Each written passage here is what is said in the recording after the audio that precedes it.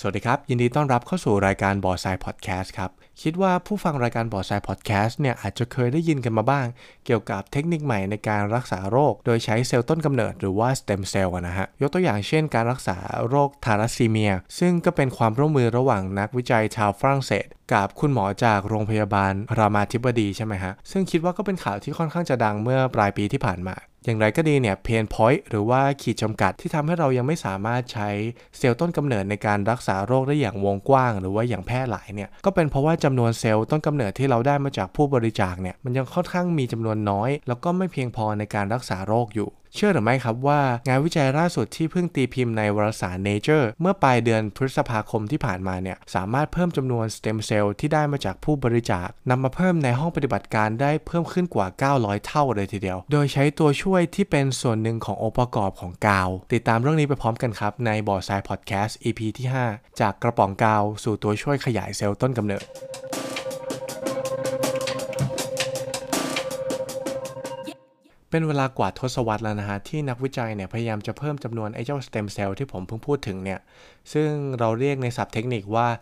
hematopoietic stem cells หรือว่าเซลล์ที่เป็นเซลล์ต้นกำเนิดของเซลล์ที่เกี่ยวกับเม็ดเลือดทั้งเม็ดเลือดขาวเม็ดเลือดแดงรวมไปถึงเกล็ดเลือดแต่ว่าอย่างไรก็ดีเนี่ยนักวิทยาศาสตร์จนถึงทุกวันนี้นะฮะก็ยังไม่ประสบความสำเร็จในการขยายจำนวนไอ้เจ้าเซลล์ต้นกำเนิดชนิดที่ผมเพิ่งพูดถึงไปเนี่ยภายในห้องแลบและพอมันเป็นแบบนี้เนี่ยก็ทำให้หนทางในการรักษาผู้ป่วยโดยใช้เซลล์ต้นกำเนิดเนี่ยมันเป็นไปได้อย่างมีข้อจำกัดค่อนข้างมากฮะเพราะว่าหนึ่งเลยก็คือเราจะต้องได้รับบริจาคเซลล์ต้นกำเนิดมาจากผู้บริจาคเนี่ยมาเป็นจำนวนมากซึ่งก็ค่อนข้างทำได้ยากเนื่องจากสเต็มเซลล์ในร่างกายคนเราเนี่ยมันก็ไม่ได้มีเยอะแล้วการที่จะเอาออกมาเนี่ยมันก็ค่อนข้างยากเหมือนกันนอกจากนั้นแล้วเนี่ยพอเรามีสเต็มเซลล์ที่จะนำไปรักษาน้อยเนี่ยเราก็จำเป็นที่จะต้องกดภูมิคุ้มกันของผู้รับบริจาคหรือว่าผู้ป่วยเนี่ยให้มันต่ำลงอาจจะด้วยวิธีการใช้สารเคมีหรือใช้รังสีฉายเพื่อให้ภูมิคุ้มกันมันถูกกดไว้ไม่ทำลายเซลล์ที่เราปลูกถ่ายเข้าไปใหม่พอมันเป็นแบบนี้เนี่ยผู้ป่วยเนี่ยเขาก็จะต้องได้รับการทรีตที่ค่อนข้างจะรุนแรงแล้วก็ค่อนข้างเป็นอันตรายต่อสุขภาพมันก็คงจะดีกว่าใช่ไหมครับถ้าเกิดว่าเราสามารถที่จะปลูกถ่ายสเต็มเซลล์โดยที่ไม่จำเป็นจะต้องกดภูมิคุ้มกันของผู้รับบริจาคให้ต่ำลงซะก่อนโดยที่ในงานวิจัยชิ้นนี้เนี่ยหลังจากที่เขาประสบความสำเร็จในการเพิ่มจำนวนเซลล์ต้นกำเนิดในห้องปฏิบัติการแล้วเนี่ยเขาก็ทดลองเอาไอ้เจ้าเซลล์ต้นกำเนิดที่เขาขยายจำนวนได้เนี่ยลองไปปลูกถ่ายใส่ลงไปในหนูทดลองดูแล้วก็พบว่าต่อให้เป็นหนูทดลองที่ไม่ได้มีการกดภูมิคุ้มกันมาก่อนหน้านี้เนี่ยก็ยังสามารถปลูกถ่ายได้อย่างประสบความสำเร็จซึ่งแสดงว่าคีย์หลักในการประสบความสำเร็จของการปลูกถ่ายเซลล์ต้นกำเนิดเนี่ยมันขึ้นอยู่กับว่าเรามีจำนวนเซลล์ต้นกำเนิดตั้งต้นเนี่ยก่อนที่จะปลูกถ่ายมากเพียงพอหรือเปล่าถ้าจะพูดถึงเคล็ดลับของงานนี้เนี่ยก็คงจะต้องพูดถึงคุณฮิโรมิสึนากาอุชินักชีววิทยาทางสเต็มเซลล์ผู้เป็นนักวิจัยหลักของโปรเจกต์ชิ้นนี้นะฮะเขาได้คิดค้นที่จะลองเอาโปรตีนตัวหนึ่งที่ชื่อว่าอัลบูมินซึ่งเป็นส่วนประกอบหนึ่งของอาหารเลี้ยงสเต็มเซลล์ในห้องแลบเนี่ยเอาออกไปจากสูตรอาหารเพราะว่ามันไปยับยั้งการเจริญเติบโตของสเต็มเซลล์จากนั้นเขาก็ทดลองเอาสารประเภทโพลิเมอร์หลายชนิดเนี่ยมาใส่ลงไปในสูตรอาหารที่ใช้เลี้ยงสเต็มเซลล์ดูแล้วก็พบว่าหนึ่งในนั้นเนี่ยช่วยเพิ่มปริมาณสเต็มเซลล์เนี่ยขึ้นมากว่า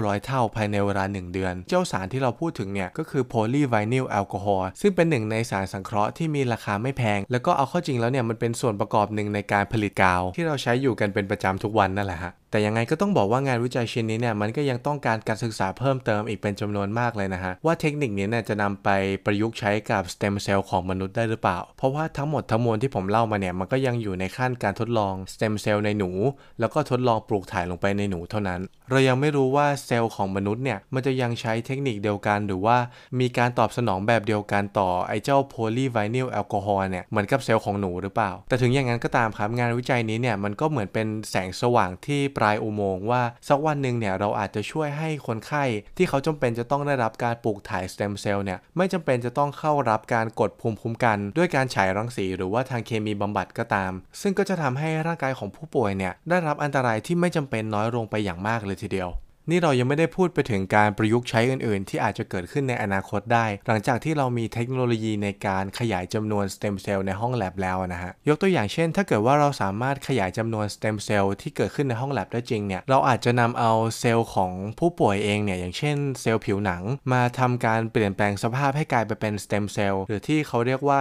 induced pluripotent stem cell หรือว่า iPS cell เนี่ยนะฮะโดยที่ไอ้เจ้า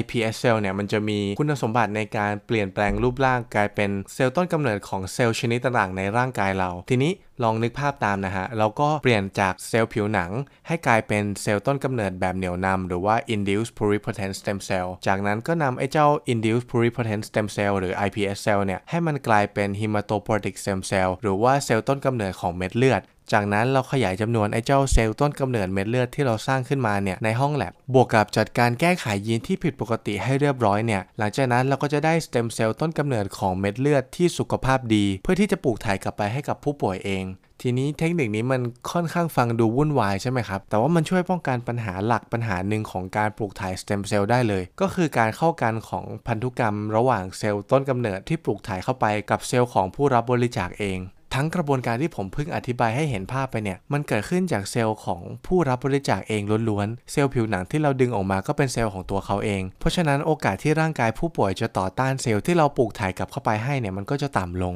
ทีนี้เราก็ไม่จำเป็นจะต้องรอรับเซลล์ต้นกำเนิดที่ได้รับบริจาคมาจากผู้บริจาคแล้วเราสามารถใช้เซลล์ผิวหนังของผู้ป่วยเองนี่แหละให้กลายเป็นเซลล์ต้นกำเนิดเพื่อใช้รักษาโรคที่เกิดขึ้นในร่างกายเขาเองได้ซึ่งมันก็จะวนกลับมาถึงประโยชน์ของงานวิจัยที่ผมเล่าไปทั้งหมดทั้งมวลเนี่ยนั่นก็คือถ้าเกิดว่าเราไม่มีเทคนิคในการขยายจำนวนสเต็มเซลล์ในห้องแลบเนี่ยเราก็คงไม่มีสเต็มเซลล์มากพอที่จะทำเทคนิคทั้งหมดนี้ที่ผมเพิ่งเล่าให้ฟังได้เลยนะฮะถ้าเกิดว่าโพลิเมอร์ราคาถูกๆชิ้นหนึ่งที่อยู่ในกาวเนี่ยมันยังสามารถช่วยพัฒนาวงการแพทย์ได้เนี่ยบางทีเรื่องเล็กๆน้อยๆที่คุณผู้ฟังมองข้ามไปเนี่ยมันอาจจะช่วยพัฒนางานที่คุณผู้ฟังกำลังทำอยู่ก็ได้นะครับจนกว่าจะพบกันใหม่ในบ่อทรายพอดแคสต์ EP หน้าวันนี้สวัสดีครับ